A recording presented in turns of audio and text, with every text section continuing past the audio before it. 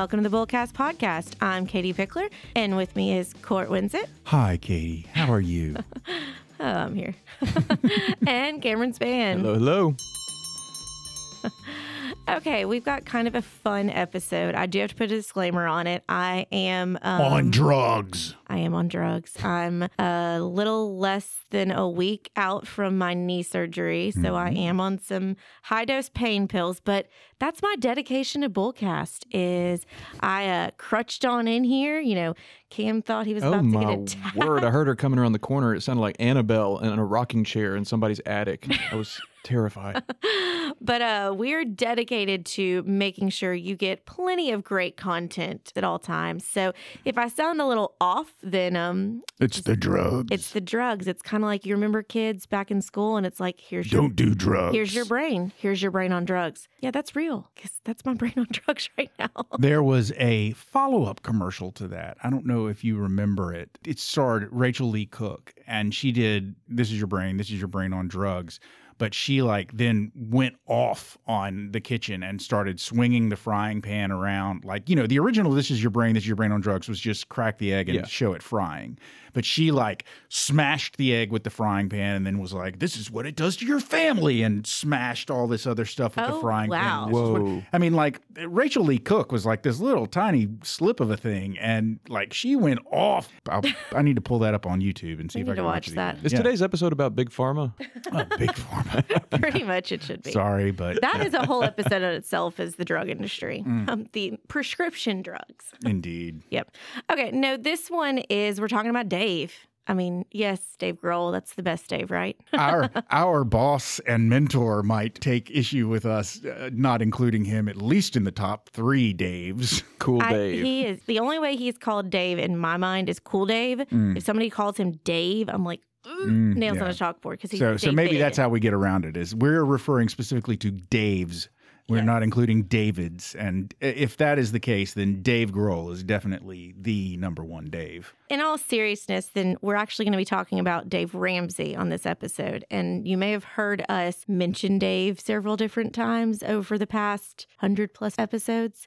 We're going to talk about who he is. Most people know who he is, but definitely in our line of work, Dave Ramsey gets brought up every so often, and it's definitely something that we have to understand his teachings and what he has taught people to believe in, and then we have to have our opinion. And so Court and I may have a little fun banter later on in the episode talking about whose side are we on. So, okay, I'm going to go ahead and call it. Court, you are going to be on the Dave side. I don't want to be on the Dave side. Well, you get to be on the Dave side, and I get to be on the non-Dave side. And it doesn't mean that you're declaring your loyalty, that you are a Dave person. It definitely does not mean that I am a Dave person or that I am declaring my loyalty for Dave Ramsey. It is just for purposes of this episode, so our listeners can understand better, kind of a true debating back and forth. And this is not going to be just a I hate Dave Ramsey episode. We're going to educate you guys on what the Ramsey method is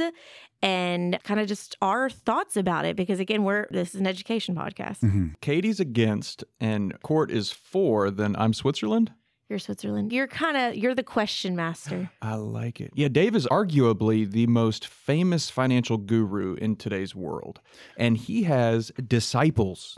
I mean, I'm going to call them disciples. Yeah, I mean, Cult? Yes. It is, the dedication to Dave Ramsey can be pretty intense, I'll say. Yeah, for sure. And he's 100%. very polarizing.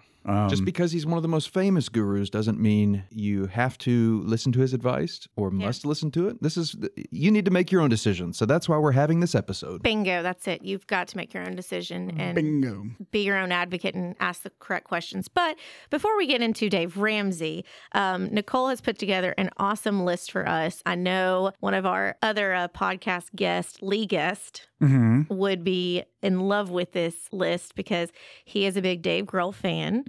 We're going to talk about the 10 best Foo Fighters songs according to Rolling Stone magazine. Court and I just recently saw Dave. Yes. I guess it was about a month ago now. Oh my gosh, has it already been that long? I've seen Foo Fighters I think I figured I've seen him 4 times now. No, this was the first time I've ever seen him. I'm sad that I never got to see him while Taylor was still alive. But, that's a different thing entirely. We love you, Taylor Hawkins. Yeah. But yeah, it was the first time I'd ever seen him. It was a fantastic night, a fantastic concert, and I would like to see them again. Except I also think I'm getting too old for those kinds of concerts. Yeah. Okay, so Switzerland, why don't you start? Number 10 on the list, we're working our way down to number 1, is Stacked Actors. Lead song in There Is Nothing Left to Lose. This song is a furious screed. Is screed a word? It is indeed. A furious screed against the phonies of Hollywood. Now, I'll have to admit, I'm a big Foo Fighters fan, and I looked at this, I was like, what song is that? And so I played it right before this episode. I was like, that was the one you played. Yeah. Okay. I was like, I know that. I just don't think I ever knew the name of it. But yeah, it's a great song. Mm-hmm. Is screed a synonym for like a rage? I've read the word, and whenever I read the word, I think of sort of like a long speech that is angry and... A long speech or piece of writing, typically one regarded as tedious. There you go. A leveled layer of material applied to a floor or other surface. Oh, that's something else. So he gets real detailed about the phonies in Hollywood. Number 9, Learn to Fly. Classic. I don't like how this is so low. Can't believe this didn't make the top 5, but whatever. Dave Grohl says that Learn to Fly is one of his least favorite songs Damn, from There Is Dave. Nothing Left to Lose, but the single brought the band to a whole new level of success. Their first single to enter the Billboard Hot 100, peaking at number 19. This was partially due to their hysterical video for the track, featuring Tenacious D as airplane janitors. Interesting. I've never seen the video. Oh, they've got some fantastic As a youngster, videos. that is one music video that stuck in my head. Phenomenal. Dave Grohl plays multiple characters on the plane. The pilot, a woman. Yeah. Oh, I do think Yeah. I have images of Dave like dressed up as a flight attendant, as a pilot, and some other stuff like that. So yeah. But I mean, this is one that anytime you go to a Foo concert, you know they're going to play this. They have to. Yeah. Okay, next on the list is number 8, Aurora. Aurora was never released as a single, and most casual fans don't know it, but the diehards feel it's one of the group's best. The band agrees. Yep, I love it. Interesting. Number 7 on the list is one we've all heard, Monkey Wrench. The recording of the Foo Fighters' second album, The Color and the Shape, was fraught with tension. That's interesting. Drama. Monkey Wrench is a power punk song about freeing yourself from a messed up relationship. Yeah. I mean, all his songs are great storytelling. Okay, number 6, All My Life. Yes, of course. When the Foo Fighters emerged from a 3-year recording hiatus in 2002 with One by One, they decided it was time for a heavier sound. The lead single, All My Life, became a huge radio hit, justifying the unorthodox recording process. Interesting. Number 5, I'm going to go ahead and take number 5, although I'd rather have number 4. But number 5 is Times Like These. Yes. So the lyrics to the second single from One by One were directly inspired by the album's difficult birth and Grohl's brief fear that the band might not survive the turmoil. The song became the second hit from the disc. And all of these songs hit so different. Now I will admit it, the last concert we went to without Taylor, all of these songs hit differently without Taylor there. And I did get emotional on a couple of these, but I think that's what's a testament to the band is the songs are written with so much storytelling, and then they take on different meanings as the band has changed. Well, I also have to say that their new drummer literally hits differently than Taylor did. he does. I mean, like the tempo of several of the songs was faster.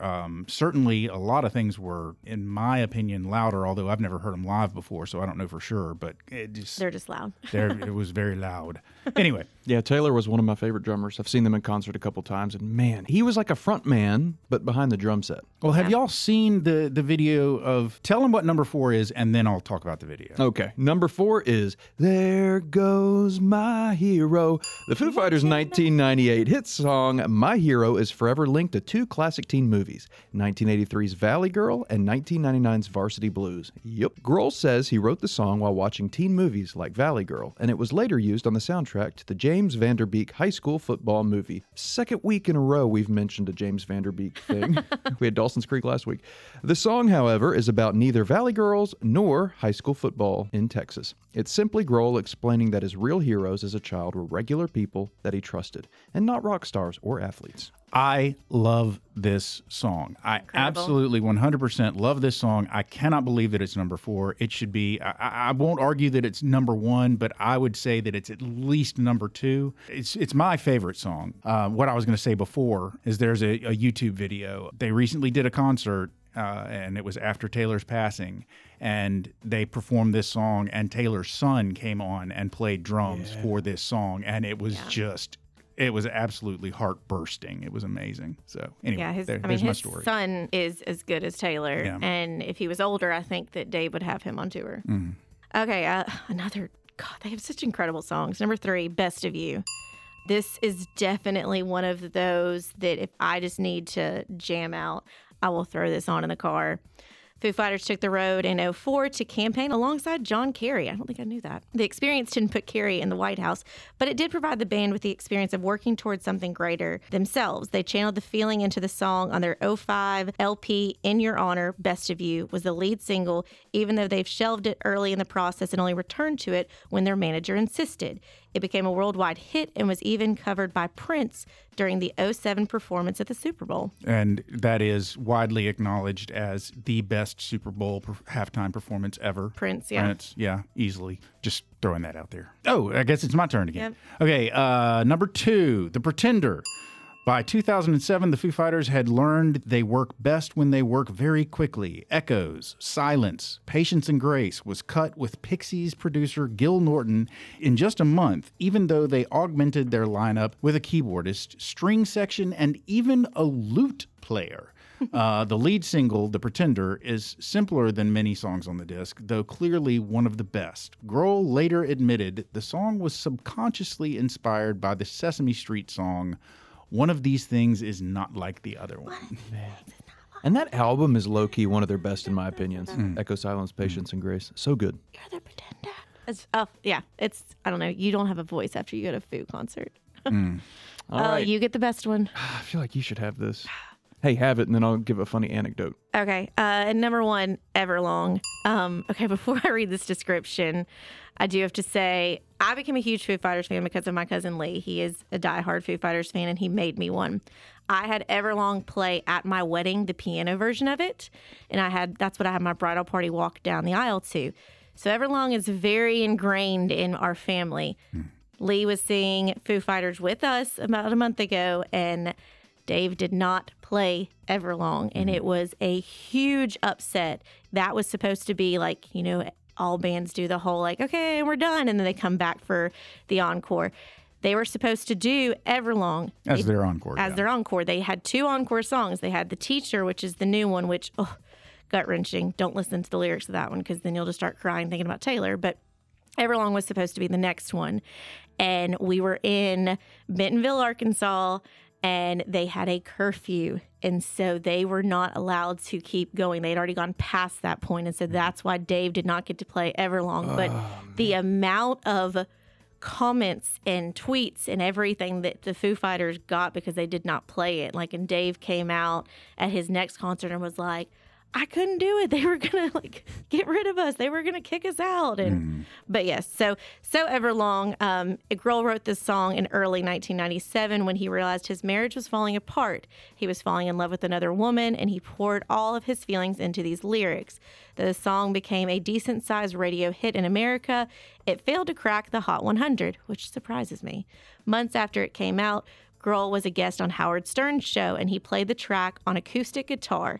It wasn't even a planned performance, but Howard loved it. He played it countless times on his widely syndicated show. It gave the song a whole new life, and to this day, Grohl credits Howard Stern with the song's incredible popularity. I love that. I love when songs or movies kind of have a birth after they were released, They kind of fizzle out, and then something happens in pop culture, and there it is. They become hot. Before we wrap the list, a couple months ago, I was watching this video, I think, on TikTok. And you know how Kelly Clarkson has a morning show or something? She has a talk show. She has a talk show, yeah. She had Dave Grohl on, and she's like, Dave, Learn to Fly is one of my favorite songs. The lyrics are so deep. Can you talk about the meaning behind it? What inspired you to write it? And he said, Kelly, I'm about to disappoint you. She said, why? He said, I just wanted to be a pilot when I was young. That's what the song's about.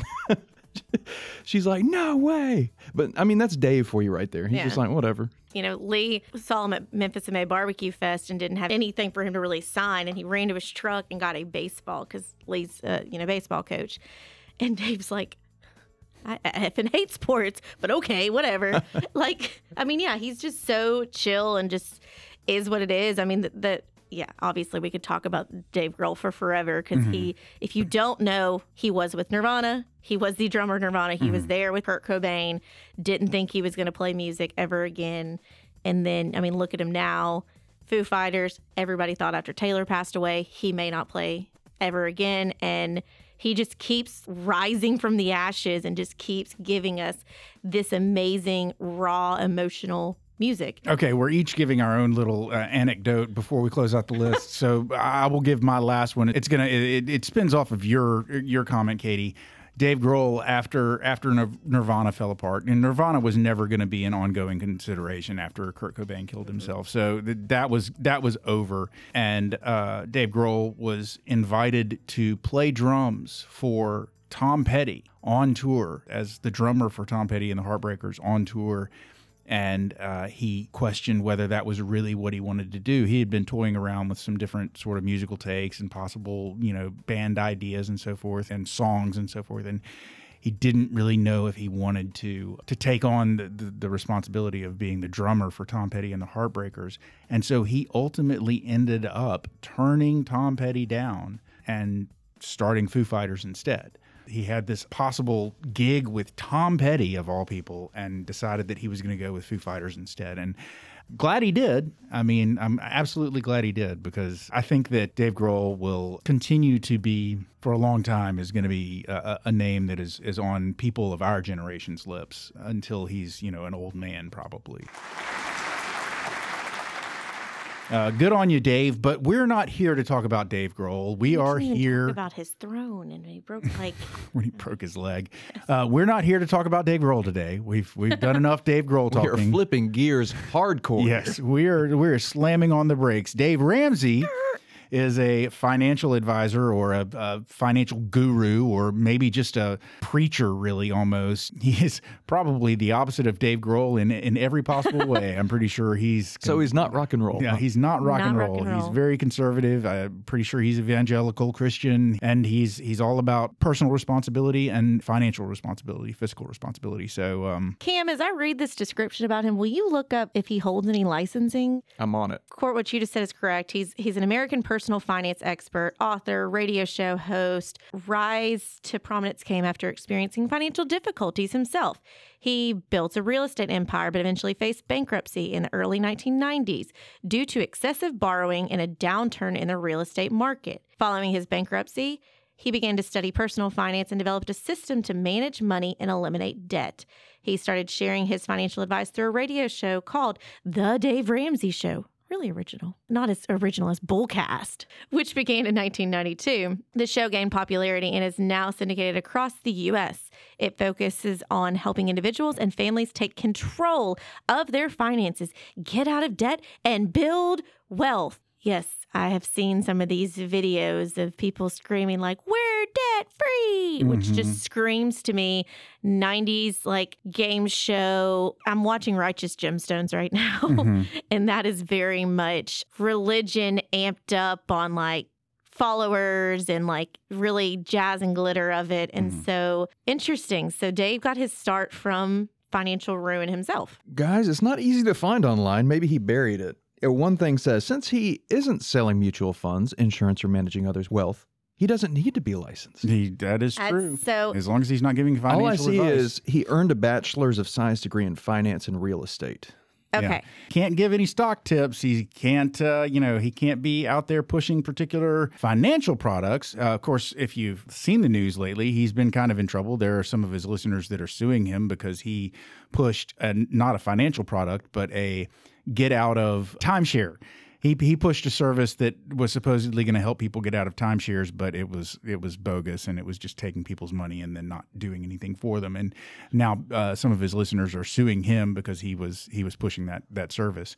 But anyway, that's neither here nor there. We're not here to besmirch the name of Dave Ramsey, are we, Katie? Let me just solidify this. On insuranceforums.com, somebody said, no, Dave Ramsey does not have a securities license or any other real financial certifications. Yeah. They sound a little burned by it, but we'll just go with that. He does not have certifications. And let me put that disclaimer out there. Just because somebody has licensing, certifications, things like this, doesn't necessarily mean they're the best of the best. Mm-hmm. It is a training you have to go through. It is, tests you have to take. Obviously, those are based off of skill sets and understanding and knowledge, and it's not a character test. Mm-hmm. I guess it goes both ways. Just because he doesn't have a license doesn't mean he doesn't know what he's talking about. And just because you have a license doesn't mean you know what you're talking about. Does that make sense? Listen, since we're doing a pro and a con, and I'm on the pro side, You're I'm going to go ahead and fanboy. be devil's advocate here and just sort of say, look, his system has worked for a ton of people out there. And he is not pushing himself as a financial advisor. What he is basically saying is that he is a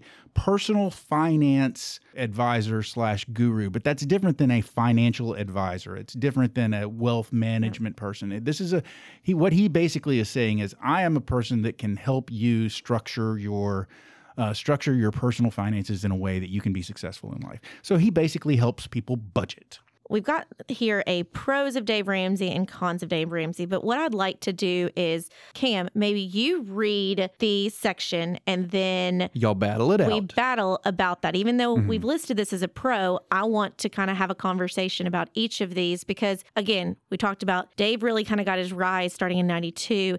It is a common thing. I mean, I knew even before I got into the financial industry, I'd hear people talk about, oh, well, Dave Ramsey tells me to do this. And I was like, who the hell is Dave Ramsey? Mm-hmm. Because I didn't know. And there really is a lot of people following him, and they drank the Kool-Aid of Dave Ramsey. So yeah, he definitely has disciples because I just saw his net worth is $200 million.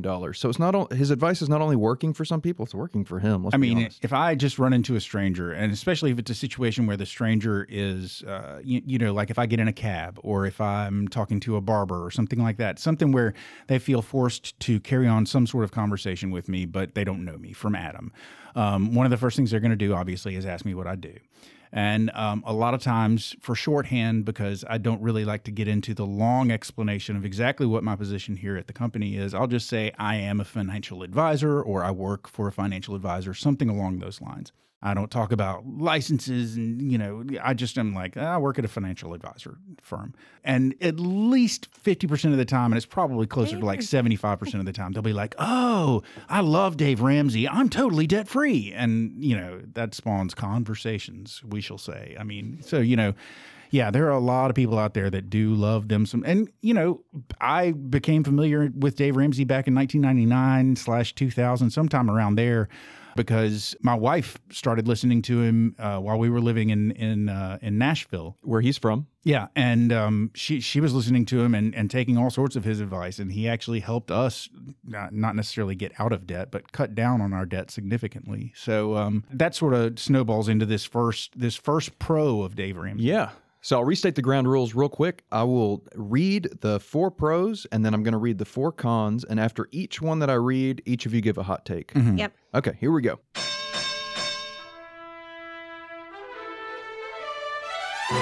Pro number 1, debt reduction. One of the core principles of Dave Ramsey's system is getting out of debt. I think everyone knows that. He is the snowball effect. That's what he wants with debt.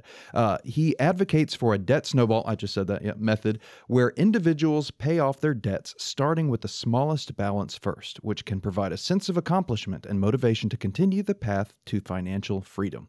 Court. Being pro-Dave, what are your thoughts on this debt reduction bullet point? Having been a person who has suffered from overwhelming debt before, debt that was heavy enough that Robin and I were suffering. We weren't at risk of filing for bankruptcy or anything like that. I don't want to give anybody the wrong impression, but we had a lot of debt, and we were trying to get out from under it, and we were a young couple with very, very young children.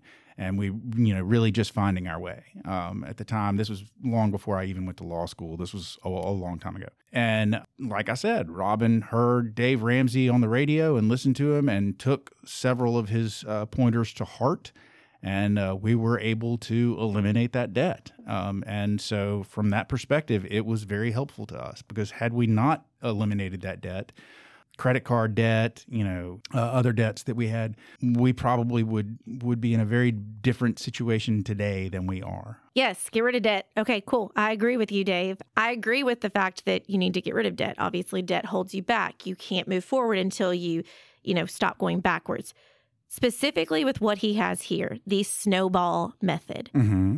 It can work for some people. I see we're a society of instant gratification. So if you're sitting here and you're looking at, you have 12 lines of debt, and you've got one that just has, $200 on it, and the other ones are much, much higher.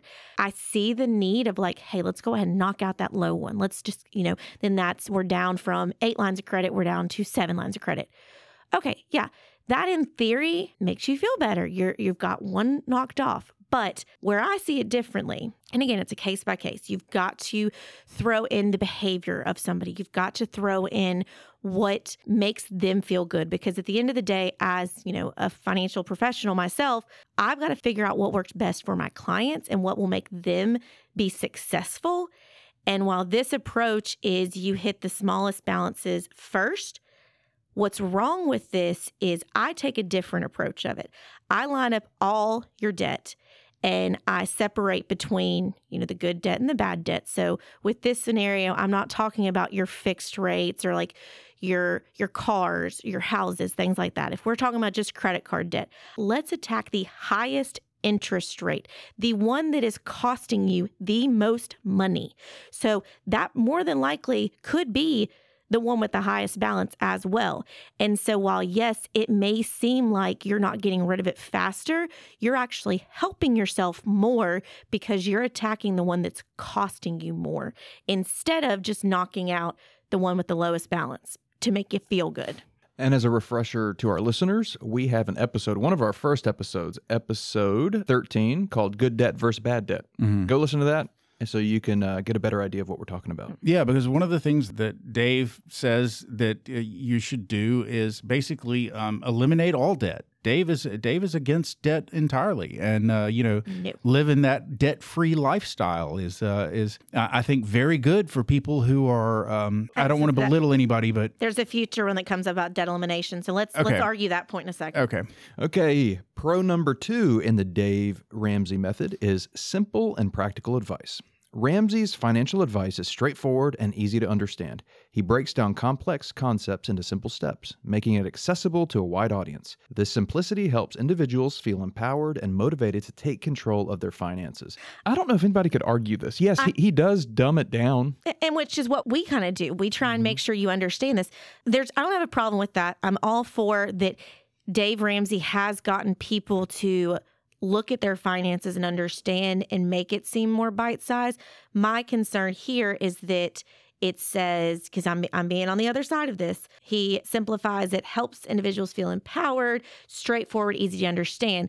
But I don't think he stresses enough individuality, like that every case is different. And so while this is like every episode, I'm pretty sure you hear us say, Court, you just said that we're going to talk about that in a second. Mm-hmm. So I think this point we'll all agree it's, okay, cool. Good job. Pro number 3, emphasis on budgeting and saving. Ramsey strongly promotes budgeting and saving as essential components of financial success. He encourages people to create and stick to a budget, allocate money towards an emergency fund, and save for retirement. This focus on budgeting and saving helps individuals build financial discipline and resilience. I agree. Yep, great. Can't really argue with that. Nope, that's what I'm saying. Dave's not a bad guy. We agree on some things. Mm-hmm. And the last pro of Dave Ramsey is financial education. Through his books, radio show, and other resources, Dave Ramsey provides valuable financial education to his followers. He covers a wide range of topics, including budgeting, investing, retirement planning, and insurance, equipping individuals with knowledge to make informed financial decisions. And wow, this sounds like bullcast. Okay, come on. He's giving you financial information, but is he giving a balanced approach to it? We try and educate everybody, the good, the bad, and the ugly, and even the things that we may not agree on necessarily. Like we went through and talked about what happens if you do have to go through bankruptcy. What about all those different levels of debt consolidation? Because, and again, I have not read his books. I have not really gone in depth into his stuff, but from my limited knowledge of it, I feel like he gives his advice, his information, but doesn't talk about the other side of it. And I think that this is a growing issue across the country. You listen to all your conservative friends, you listen to all your liberal friends, you're going to get conservative information, liberal information. To be fully well educated and rounded, you need to understand both sides of everything and then form your own opinion, as you said, Cam, like at the beginning.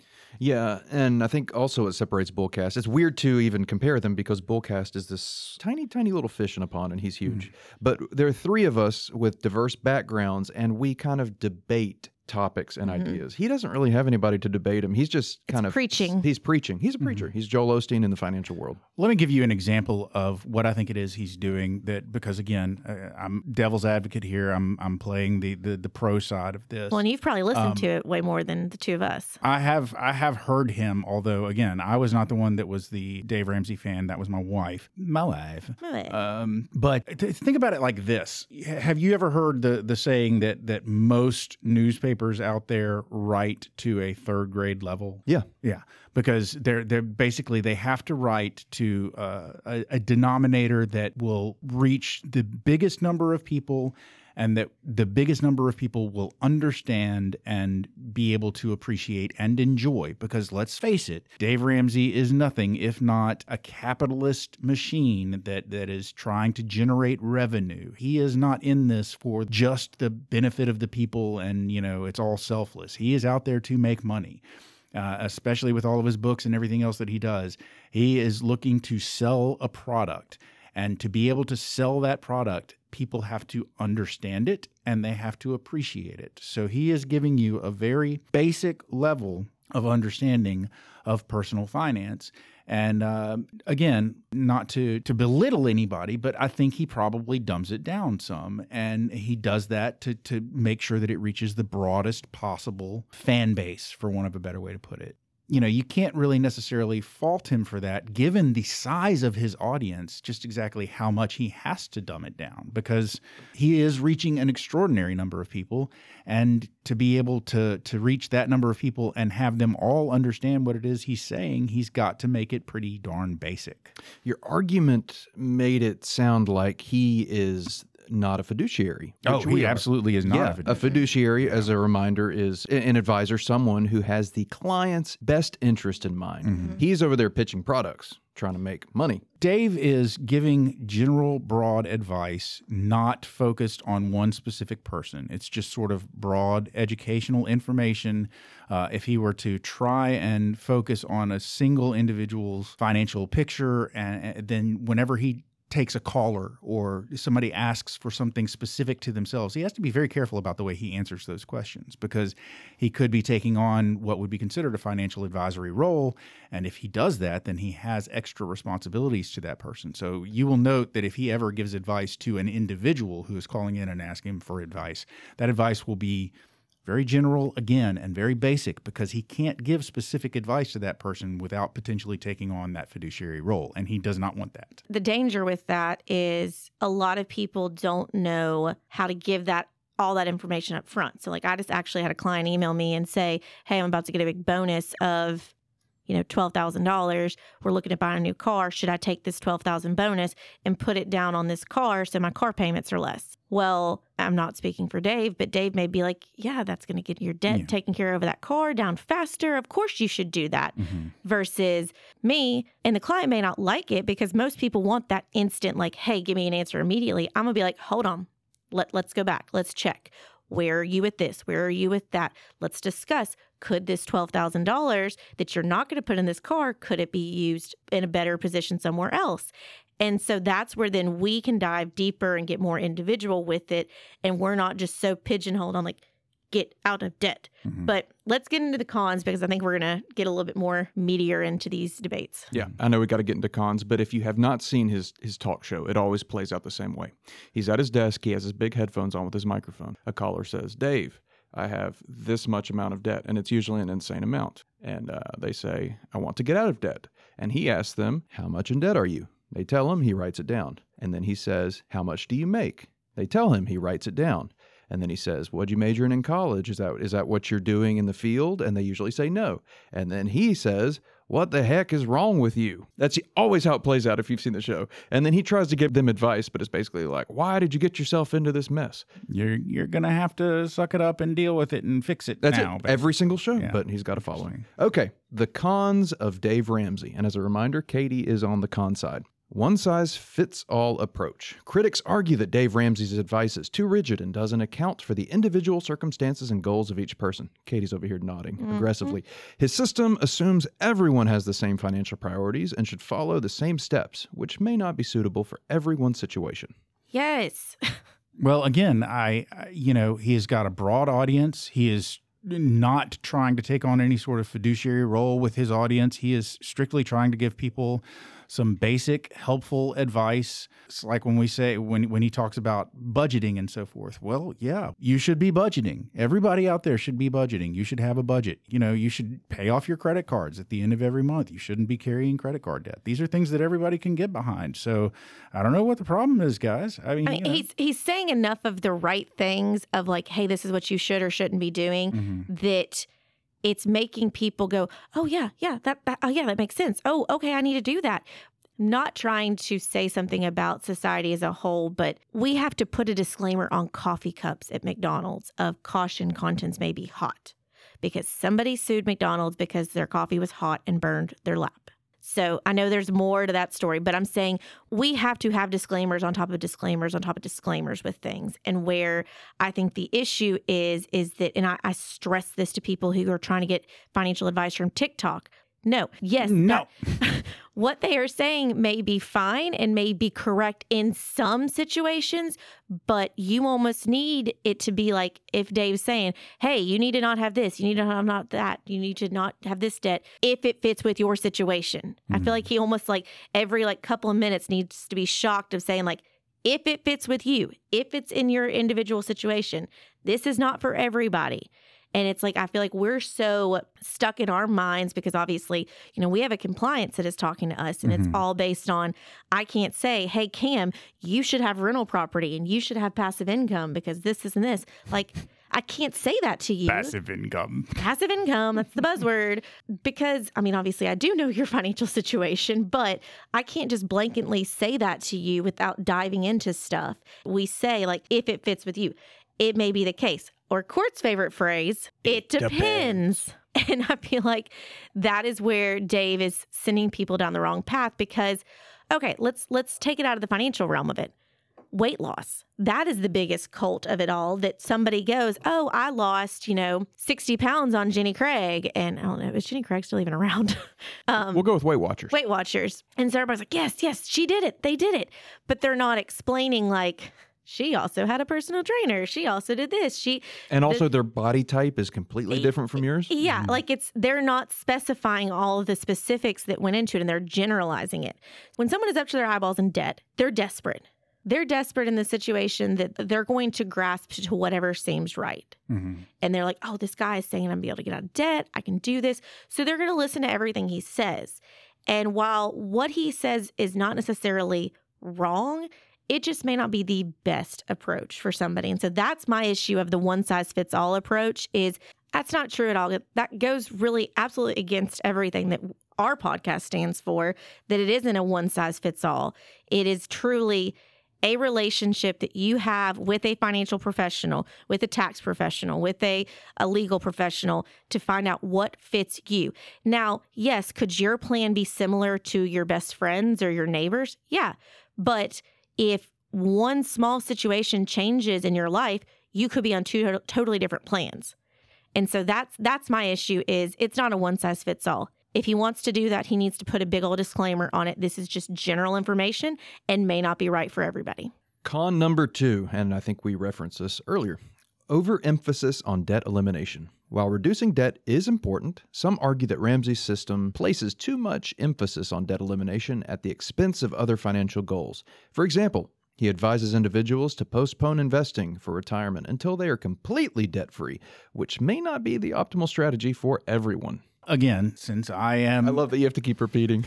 pretending to be pro on Dave Ramsey here, I think that there is value in his advice to people when it comes to people that otherwise might lack the self-discipline to manage their debt while also managing some of their other goals. There are people that need to have that single-minded, laser-focused single goal that they are going to accomplish that one goal before they do anything else because they cannot have the distraction. They cannot have multiple things going on at once. And for those people, this is the perfect kind of advice. You need to eliminate this debt. You need to get all of those credit cards paid off. You need to live your life as though debt is not an option, because if you believe that debt is an option, you'll just get in trouble again. So he basically is just wiping that out as a possibility for these people and saying, no debt for you. And for the people that need that approach, I think it is extraordinarily helpful because, ultimately you can talk to any number of disciples of Dave Ramsey out there who will say, like, we're debt free because of Dave, and for them, great, So. Congratulations, you're debt free, but what do you have to show for it? You have no debt. Okay, but I'm being on the way extreme of the con side of this. Yes, being debt free feels good. But what cost does it come to you? Because I have had several clients, I've had several friends that I've tried to take off the Dave Ramsey train because their life was actually more limited living the Dave Ramsey life than working with me on a balanced approach. I wonder if Dave talks about behavioral finance, because that is what this is. Someone who has to have that focus of, I can't have debt, I can't do it. He has almost been like the boogie monster and scared some of these people so much that having debt is so bad. It's a moral issue. It goes against their financial religion almost, it seems like. And the thing is that there is a difference between good debt and bad debt. A couple of friends of mine, they were living the Dave Ramsey life. And I asked them why. I said, why are you doing this? Because I was curious. And both of them had situations of where their families had gotten in trouble with debt and were still having to work, which should have been their golden years now where they're retired, they're enjoying life, but they're still having to work because of the debt that they had carried with them all these years. Okay, that's a behavioral thing. That is something that we need to dive deeper into. That is a fear that they're going to be like their parents, that they're not going to be able to retire, that they're not going to position themselves in a good way. That is where those people need a financial partner. They need to be educated on how they can have that balanced approach, that they can leverage debt in their favor. I agree. There are some people who can't handle debt. They can't handle credit cards. They can't handle things like that. They need to be, this is how much money I make. This is how much money I can spend. I don't borrow from anybody. Mm-hmm. Online, I'm seeing a blog post on the Dave Ramsey site written by one of his children. And remember, I'm Switzerland, so tell me your thoughts on this. For years now, my dad, Dave Ramsey, has said that personal finance is 20% head knowledge and 80% behavior. That's why his proven plan for getting out of debt relies on changing your behavior instead of throwing a bunch of numbers and formulas at you. I agree. Mm-hmm. It is behavioral, and that's where I do like that the financial industry is going more that direction, talking about the behavioral, but I take it further. He's talking about behavioral. He's talking about behavior of masses. I'm talking about the behavior of an individual. I want to get to know you. I want to know what your mama, your daddy, your brother, your sister, I want to know how all of their behavior with money impacts how you are today with it. And so I do have a situation where I know somebody who was on Dave Ramsey's show, got out of debt, like had large amounts of student loan debt. And I'm just now diving into this relationship with this person, but outsider looking in, Dave helped them get out of debt. We're on the show, big, massive. They got to do the woohoo, we're debt free. And I wish they could be on Dave's show today because they're struggling again. And the decision for them to throw so much money towards getting them fully out of debt has put them in a very bad situation versus if they had had more of a in-between approach where let's get a little bit of the debt eliminated. Let's find a smarter way to manage this debt, but that's not going to put you where you're stuck because not everybody has bukus of money coming in. there are times in order for you to have what you need to have in life, you do have to borrow. Because there may be where you're waiting for that next raise, or you're waiting for something to happen, or you're waiting for kids to get out of college and not be such a drain on your bank accounts, and you don't have excess funds. So that's where you can smartly leverage money. But sometimes these Dave Ramsey approach puts you in a worse situation and can put you in even a deeper depression, because you can say X amount of years ago, I was debt-free, living fancy, and now I am so ingrained in my brain that I can never borrow money from anybody, that I am brainwashed to the fact that I can't even help myself get to a better situation. And that's what's sad to me. And now, again, that is an extreme. With every situation, I know Court's kind of giving me the look as a Dave Ramsey pro right now. Biggest fan there ever was. The biggest fan there ever was. So now I'm brainwashed. You are, basically yes. what my looks. There's extremes to both sides of it. I get that, because there are some people it works great for, but there are some people that I've seen that it hasn't. Mm-hmm. And it's been really sad. And that's where I wish that it could just be, look, just as the advice I give to a client, I tell them it's my advice. You take it or leave it. And if somebody comes crawling back to me and says, hey, you know what, I didn't take that advice and I'm in this situation now, I'm not going to scold them. I'm going to say, okay, let's figure it out. Let's go from there. But that's where somebody who follows the Dave Ramsey advice, and if it doesn't work for them, they don't have a partner that they can really go to. They can't call Dave and be like, hey, you know what, I did your stuff and it didn't work. That call's not getting it on the TV show. That call's not getting on the radio show. Where's the other side of Dave Ramsey? I know I'm Switzerland, but my biggest hang up I've had with Dave Ramsey, and I've talked with friends and they have the same one, is that he's, get rid of all debt. But what if you need to get your credit checked, like renting an apartment, getting a car, everything in this world? If you have no credit, you're screwed, unless you just have a ton of cash on hand, but that's not realistic. So, I mean, what are your thoughts, Court, on that? You can break character if you want. Well, I mean, I think to a certain degree, you have to understand that if you have had debt in the past and you've paid it off, then you have a credit history. If you have utility bills, then you have a credit history. They're now saying that, for instance, paying rent on time can positively affect your credit history. So there are ways to develop a credit history and a positive credit history without necessarily taking on debt. Now, one of the things that we've talked about when we talked about your credit score low many years ago that we discussed that, one of the things that we talked about is what goes into one of the big factors of your credit score is whether or not you have credit available to you and how much of the credit you have available to you has been used.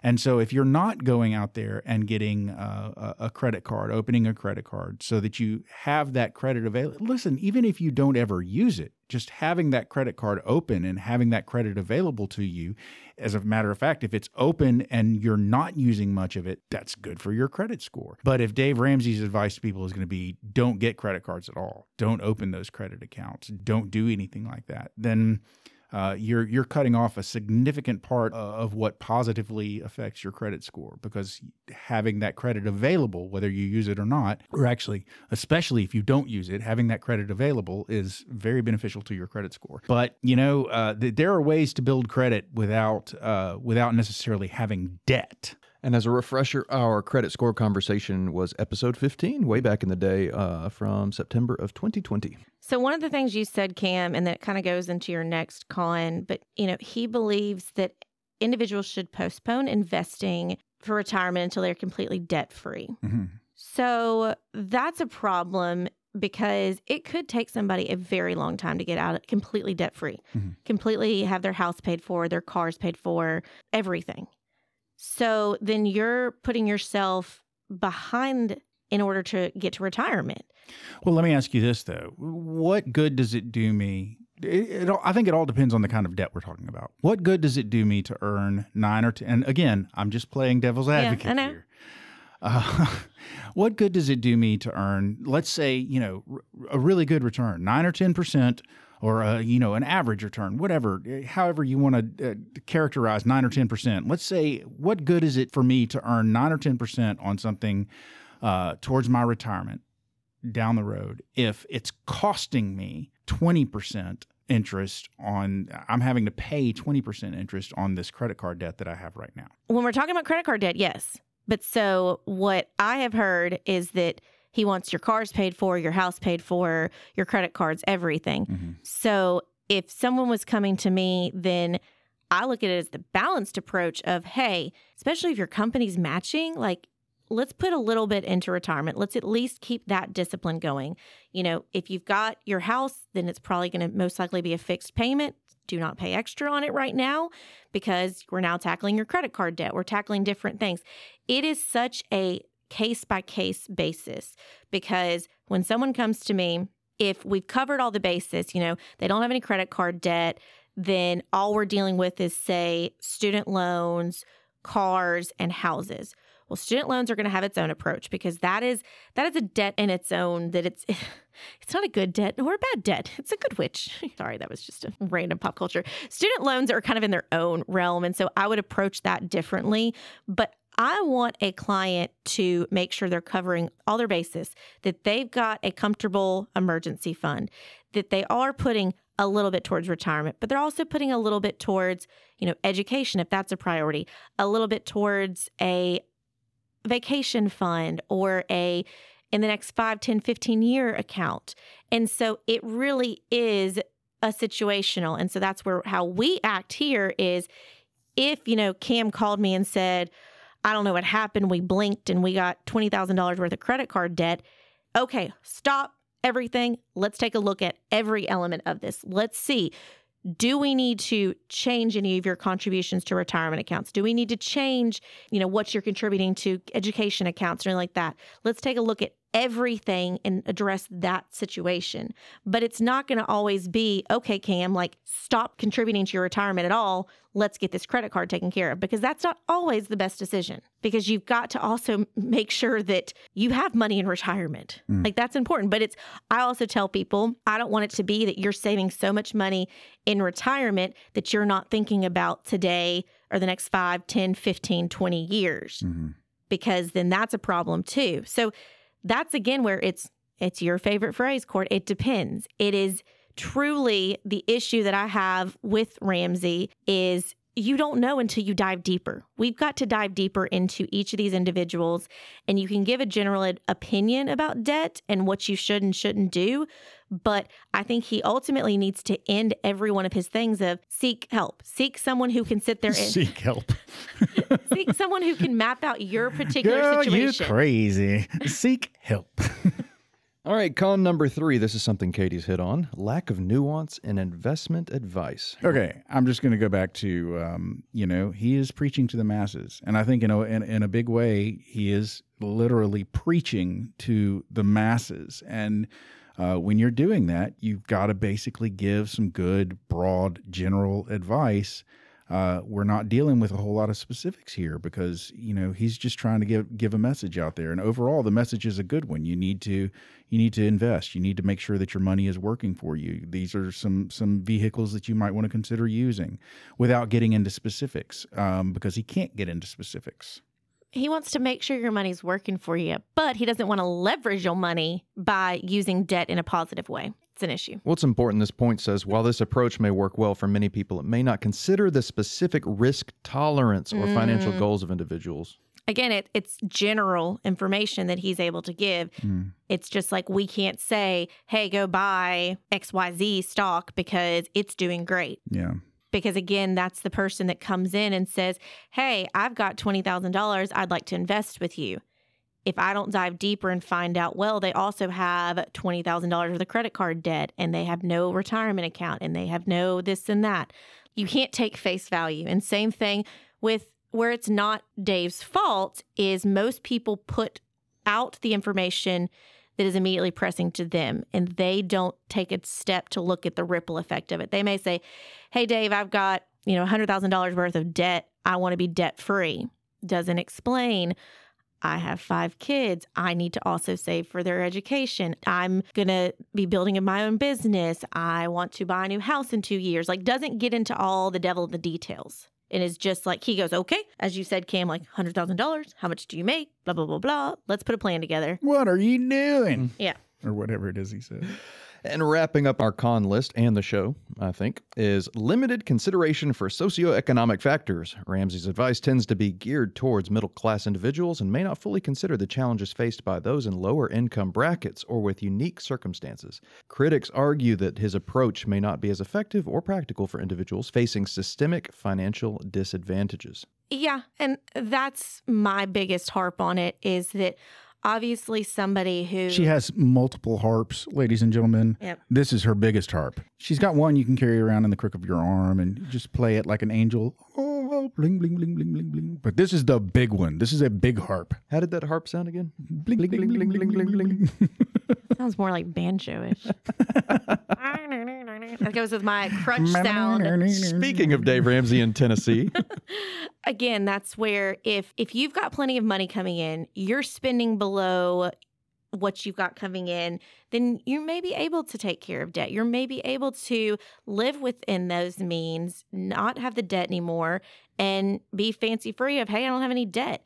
But some of those people that unfortunately don't have enough money coming in to cover what they actually need. And that is way more people than you think it is. And especially, I know right now, there is a big group of people who I think overspent during the pandemic and are now finding themselves in debt issues. And I'm having to have conversations with people where there is no good option. I'm sorry, we've got to find a way to make you more money because there is no other option to cut. You've got these commitments already with debt. You've got these commitments out there. We've got to try and be creative and figure this out. And it's going to be a step-by-step thing. So yeah, once we get past that, then they're going to be okay, but they're probably going to, for a while, have to have some certain level of debt. Me, I have a mortgage, I have a car note, like things like that. If I was having to pay out fully for those things, I'd put myself in a bad situation. And so that's where having that healthy level of understanding and balance. Somebody who has a bunch of money, they can afford to pay cash for a house, pay cash for a car. But that's not always the best decision for somebody who is not in a position where there's just money coming in left and right. Just don't lose sight of the fact that what this criticism is actually saying is that Dave Ramsey is not taking basically the lower classes into consideration in his advice, and the poorer people and the people that are struggling to make ends meet.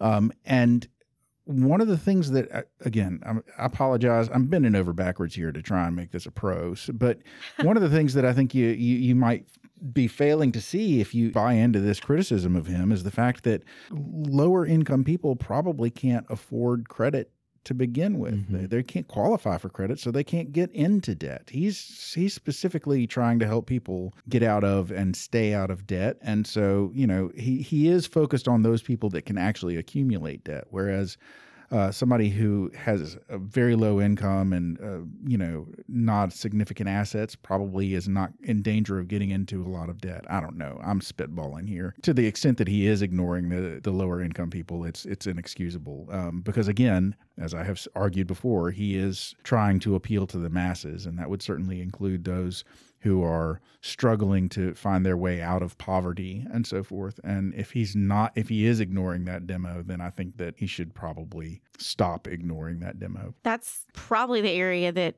needs the most help. Yeah. They need more education on how they can try and get to a point where they can leverage some debt to help them get in a better situation. Yeah. A lot of times we're talking to people about what they should do with money, with their money. They have money, and we're trying to help them figure out what to do with their money. Somebody needs to be providing the sort of advice on, okay, look, you've got a very minimal income. You are in you're poverty stricken. This is your circumstance. This is what you can do to try and get out of it. And it doesn't involve necessarily going to Harvard and incurring a lot of student debt and, student loan debt and getting a degree in underwater basket weaving. There are ways that you might be able to improve your circumstances, legal ways that you might be able to improve your circumstances. And it starts with this, and this. Is anybody really out there giving that kind of advice to that class of people, to that demographic of people. And I think we could easily incorporate workforce development into this conversation, but that's for another day, where college is not for everybody, especially going into a debt, into a degree in which you will not find a job. Yeah. Yeah. Well, I mean, kind of wrapping this up, I guess Is it bullseye this will be time? my bullseye. Okay. Dave Ramsey's obviously been around for a long time. He has built an empire. He's very successful at what he does. I agree with some of his stuff. And just as, there may be people who don't agree with what I say, and that's fine.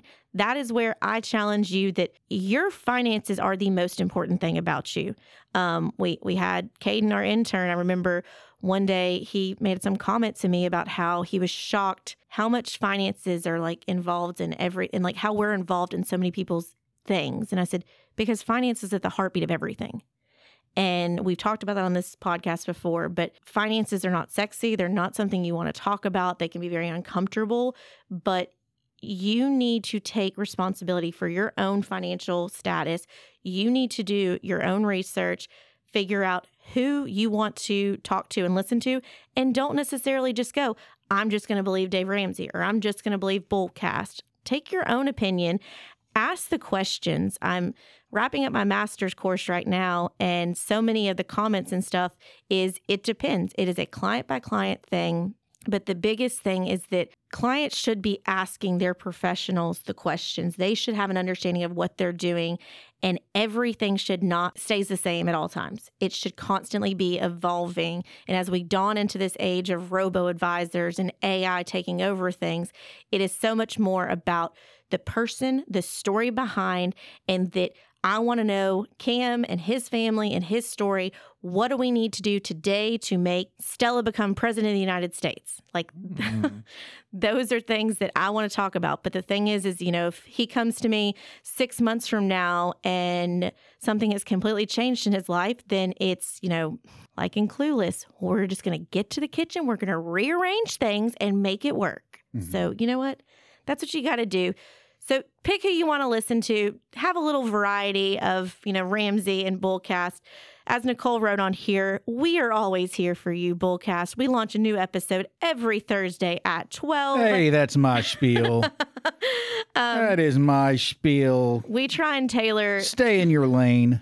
We try and tailor this advice to be very broad. And as Cam noted, the three of us, yes, we all work at the same place, but we do all have different backgrounds, and try and add some fun to this, and really, just try and give you some information, both sides of it.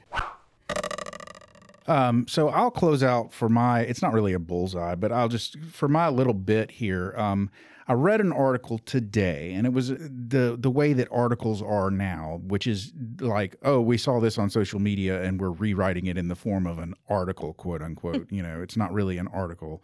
But HuffPost or BuzzFeed or somebody like that posted an article, and it was an article about Dave Ramsey, and it was an article about some advice that he had given to one of his listeners. And the listener called in. She was a $70,000 to $100,000 a year pharmacist, but she also had significant student debt from getting that degree in pharmaceuticals science or whatever it is. And she was married, and her husband also had a job making around $30,000 a year, and they had a child. And she called into Dave and wanted to know how she could quit working and become a stay-at-home mom. And when I saw the headline, it was something like, Dave Ramsey advises someone who wants to quit their job and become a stay-at-home mom. And I thought, oh, Lord, Dave Ramsey's going to tell her, just do this, this, and this, and you'll be able to do it. And to his credit, Dave Ramsey basically told this woman, you are in a situation where you took on a ton of debt to become a pharmacist, and you are the major breadwinner in this couple that you are in, with your husband making significantly less than you. No, you cannot just quit your job and become a stay-at-home mom and rely on your husband's $30,000 a year job when you're giving up a $70,000 a year job. You're going to have to work. You're going to have to continue to work and pay toward that student loan debt and, actually pay toward your living expenses. I could see somebody saying like, yes, your children are the most important thing. You've got to stay home with them and, do whatever you have to if you need to move into a smaller place so that you can be there for your kids. And that is great advice. And, the children are our future and all of that. But you can't just drop a job that makes that kind of money, a job that you went into significant debt to get in the first place, because you've decided that you don't want to work anymore. That's just that would be some bad advice. And that is not the advice that he gave. And so I was kind of like, okay, Dave, well, I see you. Our job is hard. Lately, it seems like I've had to give some really not great news to people of, I'm sorry, you can't retire at this time, or you're going to have to quit spending as much, or you're going to have to try and find a better paying job. And it's not fun, but somebody's got to tell you that. Somebody's got to tell you the truth. You got these student loans. You picked this career. So either your husband needs to try and find a different career and make more money, or you got to suck it up. And it's possible that that's what she was looking for. Maybe she was looking for Dave to say to her, and thus to her husband via her, okay, look, if your husband's living his dream and making $30,000 a year, but he could be making $150,000 a year and he's just not because he wants to be an artist or something like that, then, maybe she was looking for Dave to say, well, your husband needs to step up. But that's not what he said. He basically was like, look, you gotta earn enough that you can cover your debts and cover your bills. Yeah, I see the story on Yahoo News. Ramsey said her story should be a cautionary tale to anyone listening who had aspirations to become a pharmacist and, in quotes, make a lot of money. Oops, he said, now I want to be a stay-at-home mom. It's wild. I've dealt with clients like that who've asked those questions. Bullseye. There is no magic bullet here, ladies and gentlemen, but there's the closing bell. Ladies and gentlemen, you've made it to the end of yet another episode of the Bullcast Podcast. If you liked what you heard, and some of you may not, some of you may be like, they hated on Dave Ramsey. We don't like them anymore. But for those of you that did like what you heard and you'd like to hear more, please feel free, if you haven't already, to go to your favorite subscription service and sign up to have our podcast beamed directly to your listening device every single Thursday at noon. If you'd like to find out more about Katie Pickler, Cameron Spann, and Court Winsett, go to our website. Check that out. It's bullcastpodcast.com. We've got bios up over there. I think there are links to our episodes from that website. And you can also drop a comment. You can suggest a topic if there's something you'd like to hear us talk about. You can suggest a guest if there's somebody that you'd like to hear us have on. If you like pictures, well, we've got them, especially since Nicole started working for us. It seems like she's always making me pose for pictures. And we post a lot of those pictures on Instagram. That Instagram handle is @BullcastPodcast. And who knows? For now, we do have a Twitter handle, although that might soon enough become a Threads handle. Who knows? But for now, our Twitter handle is @BullcastPodcast as well. We also have a Facebook page. That's Bullcast the Podcast. And finally, ladies and gentlemen, Cameron, Katie, and I all work for a place called Pickler Wealth Advisors. And if you would like to find out more about our company, find out what it is that we do, what we can do for you, find out about our amazing team, and about our boss, David Pickler, then please feel free to go to that website. All of that information is there. That website is picklerwealthadvisors.com. That's advisors with an O. Not an E. Ladies and gentlemen, I have, as always, tried to give you everything that you need to go forth and be merry. So for now, I am Court. I'm Katie. I'm Cam. And we're done.